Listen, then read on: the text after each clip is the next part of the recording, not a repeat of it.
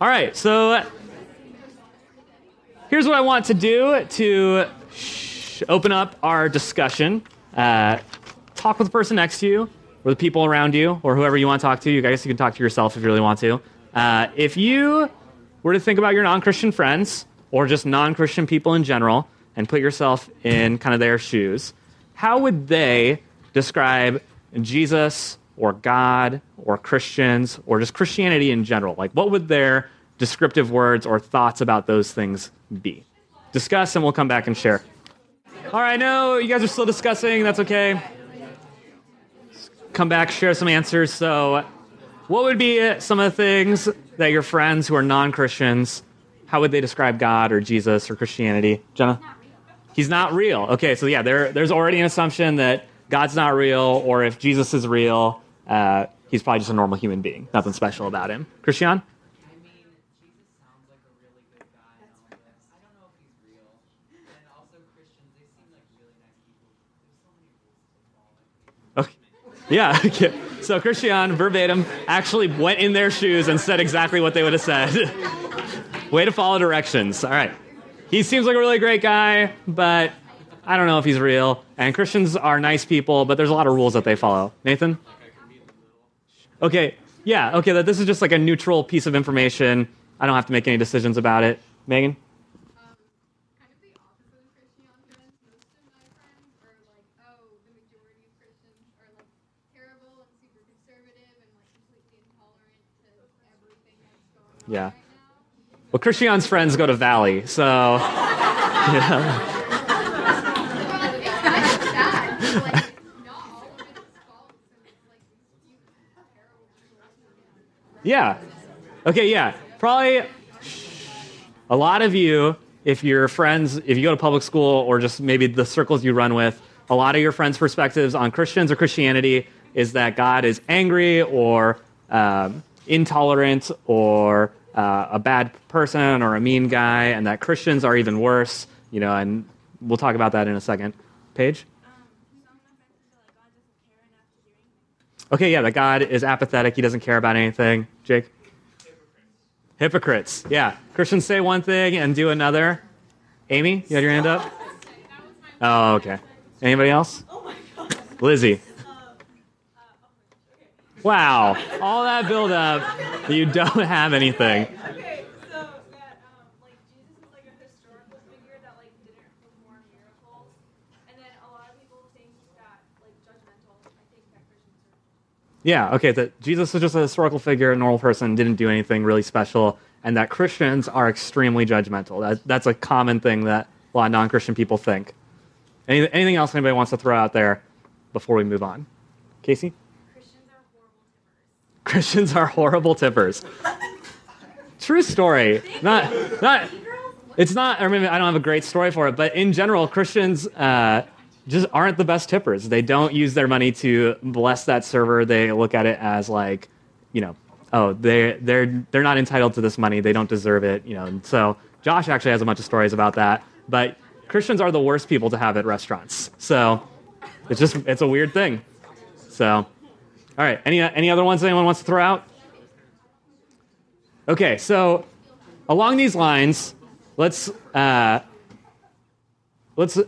a little bit more on the negative ones, or the ones that are kind of on the neutral side, not the ones where they are like, well, Christians are great and they're super helpful and all that kind of stuff, but more the negative side of comments. Where do you think they learned that, or how did they come to that decision or that view? Sam? Okay, yeah, so maybe their parents or older family members kind of teaching them that. Kylie? Christianity is sometimes a default religion, so people just claim the name and aren't really walking with the Lord. Okay, yeah, so maybe some people who claim to be Christians just in a nominal sense, but aren't, and so they give us a bad name. Yeah? Mallory? I mean, I know that there are a lot of Christians that definitely, like, not necessarily here, but that do have, like, an inflated sense of self-importance, or are actually really judgmental. Like, you know, we think of, like, oh, it's just a Westboro Baptist church that are horrible, but no, there's a lot more Yeah. than that. Yeah. Okay, well, along those lines, typically when a Christian is on TV, like CNN or Fox News or whatever, the person that they find is always the craziest Christian that you can find. Or it's someone from like, they live in a swamp and they like wandered out of the swamp and somehow found the TV studio and like, just says all this weird stuff. Or Christians who, are just kind of around, and that are interacting with a lot of non-Christians tend to be judgmental, or they tend to do things that aren't necessarily in line with Scripture, and then that gives us a bad name as well. Other ways that they could have learned this or come to these views. Any other thoughts? Laura? Well, like when bad things happen in their lives or other people's lives, a lot of people like turn away from God. Yeah, okay, so if you've been told that God is real and that he cares about you and that he'll take care of you, and then you have something bad happen, and you've interpreted that statement as, oh, if something bad happens to me and I go to God, he 100% has to fix it and do something about it, and then that doesn't happen, you're going to be disappointed and you're going to be upset about God.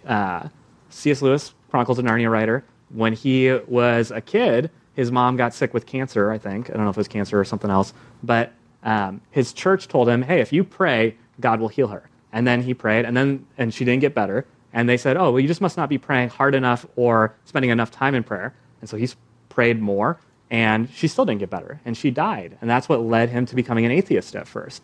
And it was, down the line that he became a Christian again, but it was partly due because he had been taught one thing that wasn't true, and he held so deeply to that, and then it disappointed him, and he ended up with this false view of God. Other ideas of where they may have learned this kind of stuff. Okay, one I'm going to throw out there that maybe you guys don't think about, but a lot of non-Christians have actually been to church, and they've had a bad church experience, where they either attended church for a little while, or maybe an older relative is very religious, or they've gone to a church and heard the speaker and the speaker's weird, or the speaker says strange things, or their perception of Christians are the ones who are standing on the street corners with signs that say you're going to hell, and then there's no other information other than that, and just like those kind of crazy people. So some people have that bad view developed out of just a bad church experience or a bad interaction with a Christian. So here's what I'm getting at, is a lot of non-Christians have their views, and they're not getting their views from the right source. And in the same way, we have our views, and a lot of our views about God and a lot of our views about Jesus are also incorrect because we've got them from the wrong source, or we've had the wrong information, or we've interpreted things wrongly. And so what we're going to be doing for this next year is we're going to be in the book of Luke, and we're going to be looking at Luke and really trying to understand Jesus as Jesus is portrayed in Scripture. Really getting down to, okay, what is going on here? And so if you've got a Bible, we're going to be in Luke chapter 1, verses 1 through 4. So what's going to happen a lot tonight is we're going to flip around through a lot of places in the Old Testament and then eventually get to Luke. So that's where we're eventually going to end up. So if you want to follow along with me, you can. If you don't want to follow along, we're ending up in Luke chapter 1, verses 1 through 4. And we're just going to kind of intro this idea of what is Jesus really like? So kind of backing up, think about the Old Testament. God reveals himself to this guy named Abraham. And what does he promise Abraham? You may know. Land's one thing. Children's another thing. Does anybody know what the last one is? This is the hardest one. Blessing, right. So he promises to make Abraham a blessing to all the other nations through his descendants and through his land. Okay? So that promise goes to Isaac. That promise from Isaac goes to Jacob. Jacob has a bunch of sons. They become the tribes of Israel. They end up in Egypt. That's pretty good for a while. Then a new king arises, or a new pharaoh arises and enslaves them. And then now they're in slavery, and they don't know what to do, and they're crying out to God. And I'm going to be in Exodus 3 for a moment. And it says, then Moses said to God, so this is the burning bush incident. Moses has been in the desert. Bush catches on fire. It's not burning up. He notices it. God starts speaking to him out of it. And it says, then Moses said to God, if I come to the people of Israel and say to them, the God of your fathers has sent me to you, and they ask me, what is his name? What shall I say to them? Okay, so the reason he's asking about what is your name is because a name implies relationship as opposed to a title. So like, if you know Pharaoh's name, that's a big deal. But if you just know him as Pharaoh, that's not really a big deal. So the name implies some relationship aspect. And then the name also implies some characteristics. So if you look at the different Egyptian gods, or different just gods of that time period from other nations, usually what their name is almost a pun. It's like, oh, you know something about them based off what their name is. And so then God said to Moses, I am who I am. And he said, say this to the people of Israel, I am has sent me to you.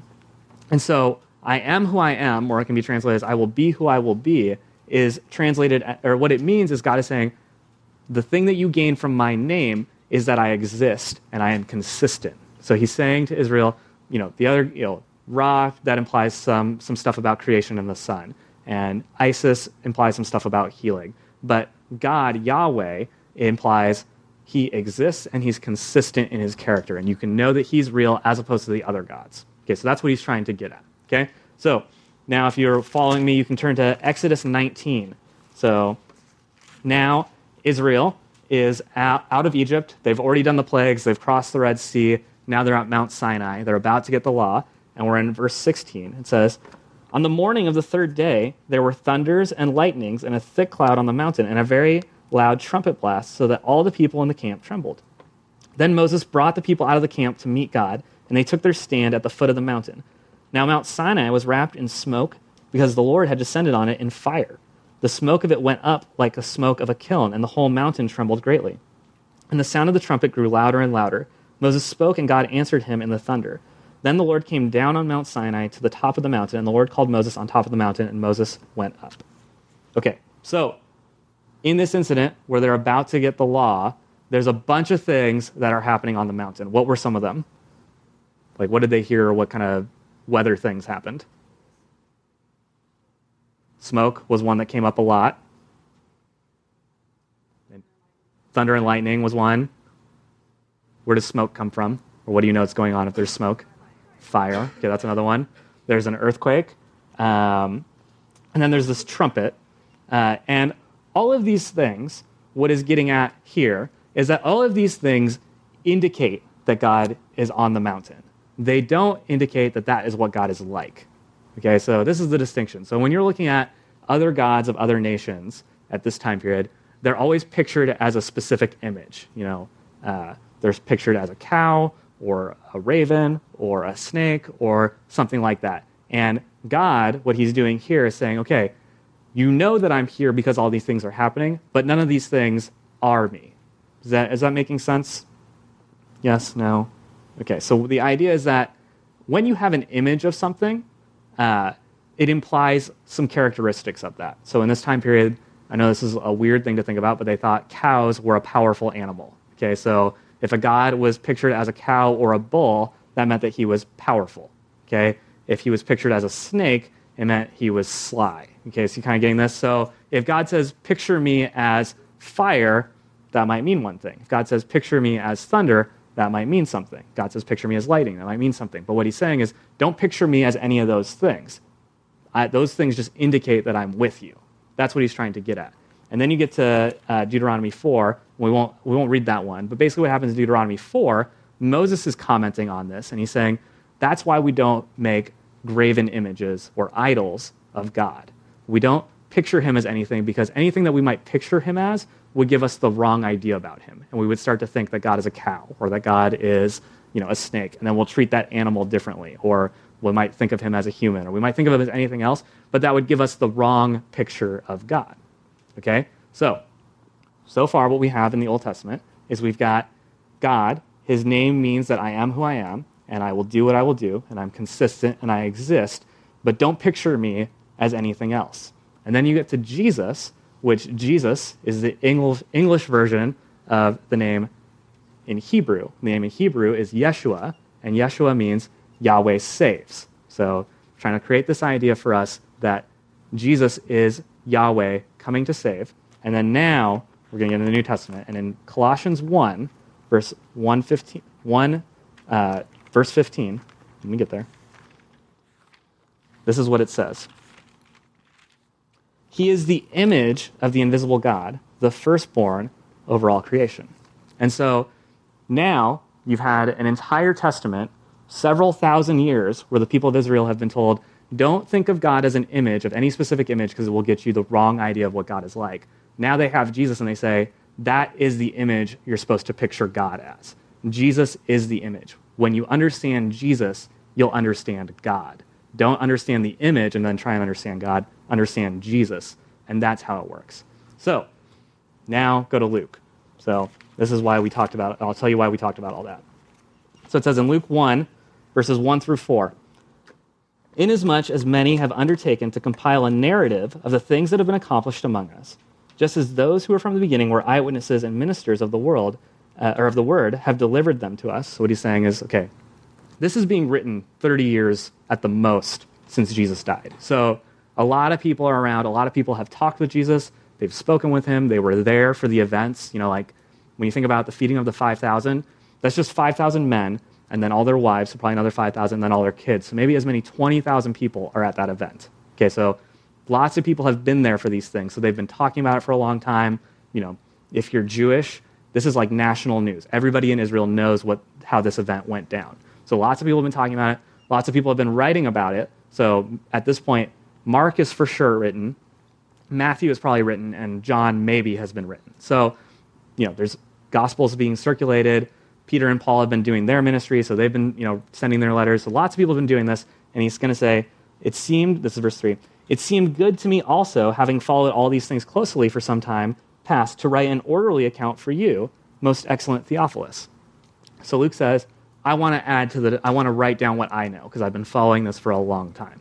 And he says, I want to write an orderly account. And so what that means is he's trying to write a historical account. He's trying to do the history version of this. Because if you look at Matthew or you look at Mark, like Mark's intended purpose is that you would read it all at once, and then someone would get up afterwards and explain it to you. So there's no clear gospel presentation in Mark. In Matthew, it's organized by theme. And so you have one theme, that theme finishes, moves on to the next theme. Luke is saying, okay, I'm going to write this down historically, going from narrative to narrative, how it happened chronologically, all that kind of stuff. So he's trying to give that version of it. And history shows that he does a really good job with that, even from a non-Christian perspective. Compared to other histories that are out there from this time period, Luke is considered by non-Christian scholars top tier in his research and what he writes. And he says, for you, most excellent Theophilus. So that term, most excellent, means that this guy is a Roman official, so he's someone who's in power, but he's probably Greek or some other ethnicity other than a Jewish person. And then the name Theophilus means lover of God. And so that could either be the guy's name or that could be another title that he's attributing to him. And so what he's basically saying is, to you, person of importance who loves God, I want to make sure that you have an orderly account of who Jesus is. And then he says, verse 4, that you may have certainty concerning the things that you have been taught. And what he means by this idea of certainty is that you, as a person who is following Jesus now, who is getting your information about him, that you would know the truth about who Jesus is. And by knowing the truth of who Jesus is, you would then know God. You would understand God. Because what happens for all of us is we see other Christians and they do something that we look at and say, I don't know that that's what Jesus would have done. But then we're saying, oh, that person is a Christian, or they're claiming to be a Christian, and we then project that back onto God. Or we have a bad religious experience, or any number of things. And the important thing is that we know the truth of what Jesus really was like, and what he really thought, what he really talked about.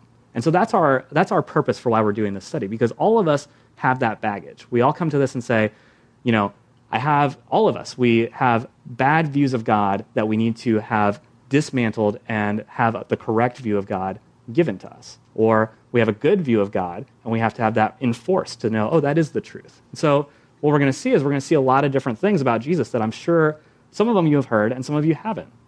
Like the classic one that we always know is that Jesus loved sinners, and he made the religious people really angry. That's one that we talk about all the time, that the people who were the most religious, the people who went to church the most, those are the people who missed God. But the sinners, the people who are the prostitutes and the tax collectors, those are the people that found God. But there are other ones. Like, how many of you guys have heard the story of Mary and Martha? You guys anybody remember that one? Yes, no, flannel graph. So basically what happens in that one is you have Mary and Martha, they're sisters. Mary goes and sits at the feet of Jesus and listens to him. Martha is in the kitchen being busy, and they're all upset at Mary that she's doing that. And they say, and then Jesus says, no, Mary chose the right thing. She's sitting and listening. So what that story usually gets taught as is that, hey, make sure your perspective is or your priorities are in the right place. But what's really going on in that story is that when Mary sits at the feet of Jesus, she's sitting there with all the men, and she's sitting there with all the disciples, and that was culturally inappropriate. She was not allowed to be there. Women in this time period weren't allowed to have access to the preachers and the teachers. They got that information through their husband. So when Jesus says, no, it's great that she's there, what Jesus is basically saying is women have access to God equally as men. But that part of the story never gets talked about. But that's the part that Jesus cared about. There are other things where you look at God's power and what he was able to do and what he was able to accomplish, or the things that broke his heart, or the things that he cared about, or the things that he suffered, or the things that he had to endure for our sake. This will make him more relatable. There are things, like next week we're going to look at the Christmas story. And normally the Christmas story is, happy, and there's Charlie Brown, and, the shepherds, and all this kind of stuff. But when you really look at the Christmas story, it's really setting up this idea that everyone is going to hate Jesus because of what happened at his birth. And we'll talk about that next week. We will see a lot of things about God that we thought, oh, this makes way more sense that God is like this. Or I had no idea that God was like this. Or, wow, there are a lot of things that Christians do that aren't the way that Jesus would have done them. And that's our purpose. We want to come into this with fresh eyes, with a fresh lens to say, okay, God, reveal to me what you're really like. Because I want to know more of how you really are, and I want to know how I should be, because when I know you, then I'll follow as well. We don't want to project onto God what his followers are like. We want to project onto God, or we want to learn about God through Jesus and then become like him. And that's what his followers are supposed to be like. All right, so any questions before I dismiss you guys? Okay, so I'm going to pray, but if you are a 9th grade girl, your leaders this year are Kylie and Victoria. They don't look that excited, but they maybe are. So I'm going to pray, though. Lord, I thank you for this time. I thank you that we can come together and worship you. I pray that as we go into this study and we start looking at the Gospels and we start looking at Luke, that we would come to a deeper understanding of you. Please take any bad views that we have, the incorrect views, and dismantle them and reinforce the truth. Take any good views that we have that we believe that are right and righteous and enforce those and help us to really hold to those. Pray that the study would be an eye-opening perspective on you for all of us. In your name, amen.